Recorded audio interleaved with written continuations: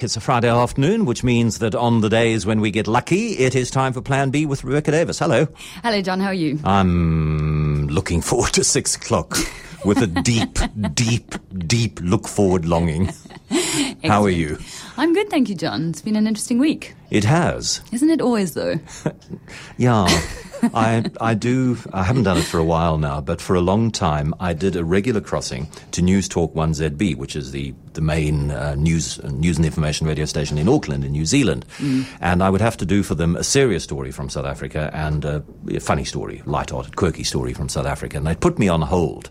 And I'd listen to callers on New Zealand live radio station bitching about this and bitching about that. And I thought, one day I want to be as boring as this. Please, one day I want to talk about topics as boring as the fact that price chips in Kilmartin's just gone up by 22%. We can't have that. It's completely and utterly unacceptable what's happening in this country. That is a very good impersonation. Well, I listened to a lot of them while I was waiting to go on and tell them about South Africa. So your view quickly on the cartoon before we move on? John, I thought the cartoon was problematic. I think that the ANC's response to it has been possibly overblown given the number of other exceptionally serious issues confronting the country. And this goes also for their response to the sex shop opposite Parliament. It really seems to have been a week when they were getting their hands dirty with relatively trifling issues, considering some of the big picture issues. But I did think the cartoon was troubling, and I'm glad it got removed. That's pretty much my view. Okay. I'm surprised that you wanted to talk about e-cigarettes. It's something that I'm intrigued by, because I go into a restaurant and somebody a table away from me starts vaping, and my first instinct is to look for somebody to complain to. And then I realize that I can see the smoke, I can see the action of smoking, but that smell, which is the main reason, there's also the possible health detriment to me, but it's the smell, that's the main reason I don't want somebody smoking at me smoking next to me when I'm eating, that it's not there. And I sort of go, okay, well, I'd better not complain then. But there was 50-odd experts have written to the World Health Organization chief Margaret Chan to say that e-cigarettes could be amongst the most significant health innovations of the 21st century, perhaps saving hundreds of millions of lives. So don't, as the WHO thinks about how to classify e-cigarettes, don't classify them the same as normal cigarettes, because you'll kill people. That's interesting, John. There was a useful... Sorry, I suppose we should say that the reason we're discussing this, I don't know if you mentioned this, is that the City of Cape Town is considering reviewing the legislation around e-cigarettes, because the way it currently stands, the current tobacco legislation can't apply to e-cigarettes because they don't contain tobacco, they only contain vaporized nicotine. But they're looking at whether they should, in fact, the National Department of Health is looking at whether they should review this to include e-cigarettes. It's a tough one because I think there is a fair amount of evidence to suggest that it is much better for people than smoking. The troubling part is, of course, the long-term risks, which we've yet to see. Yeah. And I'm interested to hear that such an sort of a positive review of them from those health experts you mentioned, John. The Lancet, the renowned medical journal, had a very useful recent editorial actually rehashing some of the arguments for and against. And the problem, as with so many of these things, is just the nature of uncertainty, both the long-term damage and the fact that we still haven't had time really to look at the second-hand exposure impact over time as well. Yeah. I mean, this thing has just blown up, John, in the last 2 years, between 2012 and 2014, the amount of e-cigarettes in the UK has tripled to 2.1 million users, which is huge. And I don't know about what the stats are like for South Africa, but you're right. Everywhere you go in Cape Town now, you see people vaping, as some people call it. So it's troubling to know how to deal with it. But I think it's an interesting one because a lot of people's discomfort with it, as you yourself say, is the aesthetics of it, that it looks like smoking. And as you say, there's that kind of dissonance where you realize, but it's not smoking as such. So there's a sort of, I think there's a moralism to it, which is based more on optics than anything else. So there's 7 million people in Europe that are using e-cigarettes at the moment. And one of these experts, epidemiologists, oncologists, addiction experts, health policy specialists who wrote this letter says that people smoke for the nicotine and die of the tar. If you separate the nicotine from the burning of vegetable matter, people can still use nicotine, but they're not going to die from smoking. E-cigarettes have very, very fractional levels of toxins compared to conventional ones. But the worry there seems to be, the primary worry of saying it's fine, go ahead and do it, is that you re-glamorize smoking. You make it easier to start. And yes, there does seem to be preliminary evidence that quitting via vaping first leads to a more successful and more sustained quitting of smoking. But is there perhaps a contraflow as well? Starting vaping, there's not much of a kick. Let me get a real kick, move on to cigarettes. What's the impact of that? I know a lot of people who use e-cigarettes, and I've never heard of anyone starting to be introduced to nicotine via e-cigarettes, so I don't doubt that it's possible. I think the more troubling thing is, do people who use e-cigarettes actually go on to quit altogether? Because you are constantly flushing your body with nicotine. And the one thing is that you can use it currently in places where you can't smoke. So actually, I know a number of people who went from being very moderate real cigarette smokers to constantly puffing away on e-cigarettes, really? Because you are allowed to use them all the time. So from that perspective, possibly the addiction is actually deepening. But then we also are faced with the question is it intrinsically bad to be addicted to nicotine if you're not getting any of the other... a lot of people are addicted to caffeine, for instance, which is also a stimulant, and people don't seem to have too much of a problem with that. So I don't know what the intrinsic health detriments of nicotine are, but I think that's also one of the things we just have to look at. Would you like them to be banned? How problematic do you find it in a public space if somebody 1.5 meters away from you is vaping? No, not remotely. As you say, there's no smell. It just does give you that little scrick. But then again, John, a couple of years ago, I actually saw a woman who I must assume was a tourist, possibly of Eastern European origin, though I hate to indulge in these kind of stereotypes, who was walking through the waterfront, through that area where Melissa's is, that passageway, brazenly smoking a real cigarette, which I was quite amazed by. And I couldn't believe she'd got that far. But seeing vaping in public certainly doesn't offend me in the slightest. There's been quite a lot of coverage. Fridays are when most print outlets spend more time talking about the arts than they would on Monday, Tuesday, Wednesday and Thursday. So I suppose it's not surprising that there's been more coverage today of the new Minister of Arts and Culture than there has been. And perhaps also there were some more eyebrow-raising cabinet appointments announced last Sunday, which have taken our attention away from Nathi Mthethwa as the Minister of Arts and Culture. And when I heard that on Sunday evening at about 7:00, my heart sank. That's quite a response, John. It really did. It's a Cinderella ministry, and it shouldn't be. It needs an engaged cultural activist to be in there, to be arguing for funds, to be arguing for promotion of art generally and artists specifically. And what do we get? We get a conventional, conservative, art-ignorant bureaucrat. Well, the question is, John, who would have been better suited within the current crop to fill that position? And some people suggested actually that the former minister in the presidency, Collins Chabane, might have been a better pick because he apparently at least is in a band. So he would have some appreciation for music. Hold on a second. Nathi Mthethwa says that he always leads the revolutionary songs at ANC gatherings. So that makes him just as appropriate. That is something. John, I must say my response is similar, and Zapiro, who you just had on, just has the most powerful cartoon, I think, today. Which Ayajulu, yeah. About Nathi Mthethwa. I didn't see that one. It might have been yesterday, featuring Nathi Mthethwa in an artist's smock, and he's produced these three sort of Jackson Pollock-esque horrors. Mido Machia and the three great policing horrors of his reign. Yes. I think there's something that feels instinctively kind of icky about a man who has helmed the police over a period of this brutality and horror to go on to lead arts and culture. There just seems something so intuitively wrong about that, apart from anything else. Just looking at what arts and culture are supposed to bring to us in some way.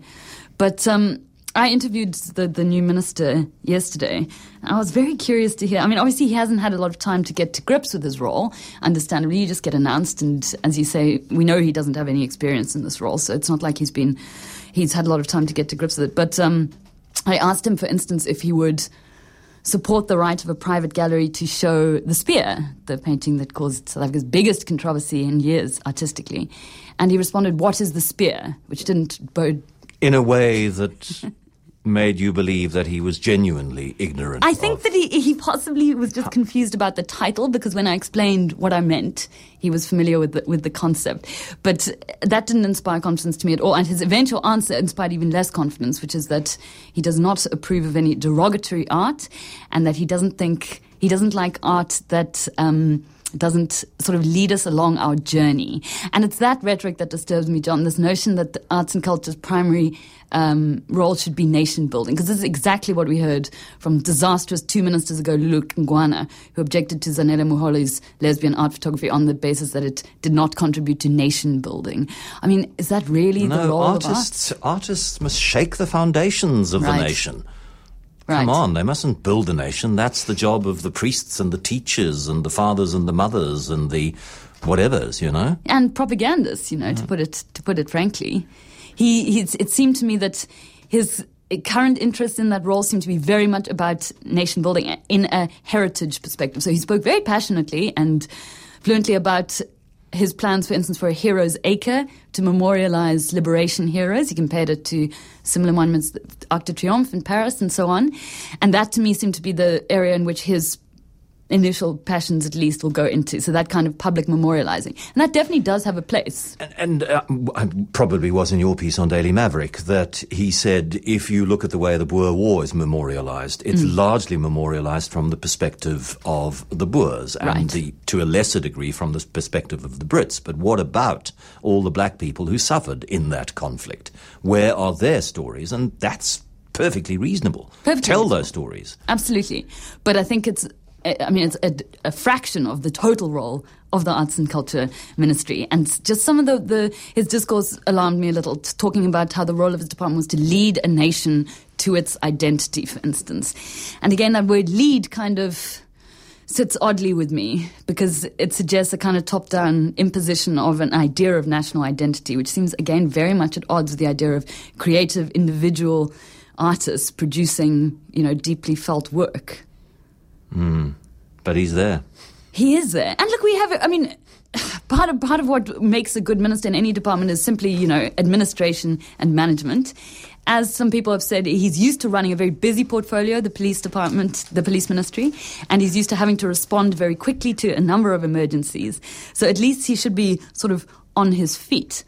But the other point has been made that if you were to appoint a minister for economics or finance, for instance, who had absolutely no background in that sector, there would be an outcry. Yet somehow it's considered fine to appoint not only a minister, but a deputy minister and a director general, Sibusiso Qaba, in arts and culture, none of whom have any background in the arts sector. And that's also alarming because you'd think if you're not getting that kind of input from your immediate team, then you're going to have to do a hell of a lot of consultation. Sorry if I seemed a bit distracted, but I remembered a very good piece by Mosheshwa Manare, the deputy editor of the Mail and Guardian in Today's, saying that civil servants, DGs and deputy DGs, are more important than ministers, and that's an area where we've signally failed as a country to build that effective, stable, consistent set of public administration experts. And there was a statistic in there that I just wanted to check.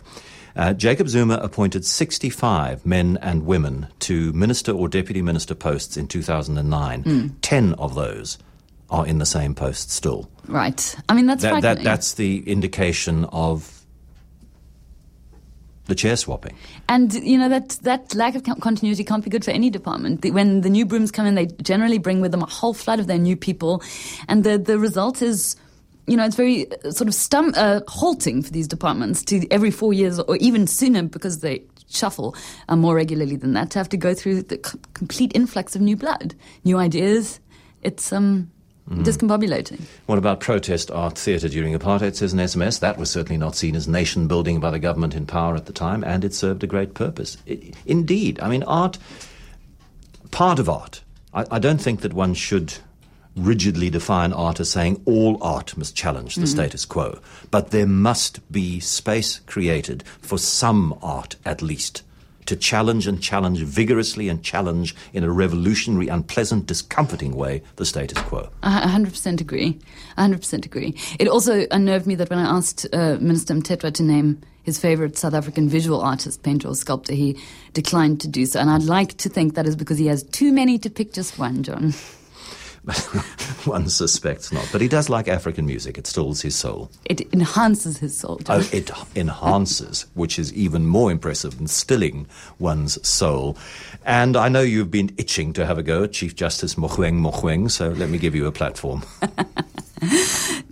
John, you're referring there to the speech Mogoeng gave on, when was it, Tuesday night? Tuesday night, Stellenbosch, yep. Stellenbosch. on religion and law. I had a feling that he was going to say something interesting there because his views on religion and law are, of course, well known. I attended his JSC interview in 2011 where he made no secret of his belief that religion and law should be intertwined. And the speech he's given, which a lot of commentary has already been produced on that I'm sure your listeners will be aware of, but it did strike me as disturbing. And there are those who have said that that's an uncharitable reading. But he says, blatantly, in as many words, that religion should be allowed to influence the Constitution, that religion can make our laws better, and that we should start with the Constitution. And, the first question that begs, John, is what parts of religion does he feel are not incorporated in the spirit of the Constitution? I'm struggling to find an answer to that, and the only one I can find is morality, sexual morality, that he feels is not adequately legislated against. And that is a frightening thought, I think. Because all the other stuff, thou shalt not steal, thou shalt not kill, all of those commandments are incorporated into the Constitution. Thou shalt not covet thy neighbour's goods, all of that's in the Constitution. Absolutely right. And actually another thing he says there worried me in that regard, because he said about murder, for instance, it is not enough to merely prohibit killing. Measures must be in place to create an environment that is hostile towards murder. Now, he may be talking there towards a general social disapproval of murder, but I think that exists. And what I suspect is that he might be pointing towards capital punishment there. If he says that it is not enough to merely prohibit killing. What does he mean there, John? Does he mean harsher sentences? I also don't know. But, I don't think it's correct to say that we don't frown upon murder. So it's interesting to think about what he could mean there. I found it odd that he suggested that if men and women were not sleeping with each other's partners, we'd have fewer murders in this country. I thought, really? It's as simple as that, is it? Stop adultery and you stop murder in a country with the divides that South Africa has. Interesting. And the notion of criminalizing adultery, has been rejected by practically every enlightened state. In fact, virtually the only countries that criminalize adultery, as he suggests, are ultra-conservative Islamic states. And, historically laws against adultery were always only there to prevent women from sleeping with anyone other than their spouses, not men. And that's also why criminalizing adultery is generally taken to be, a contravention of the rights of women above all else, because that is whose sexual behavior it is intended to control. As always, Rebecca, thought-provoking stuff. Thank you very, very much indeed. There will be another Plan B next week. Thanks, John.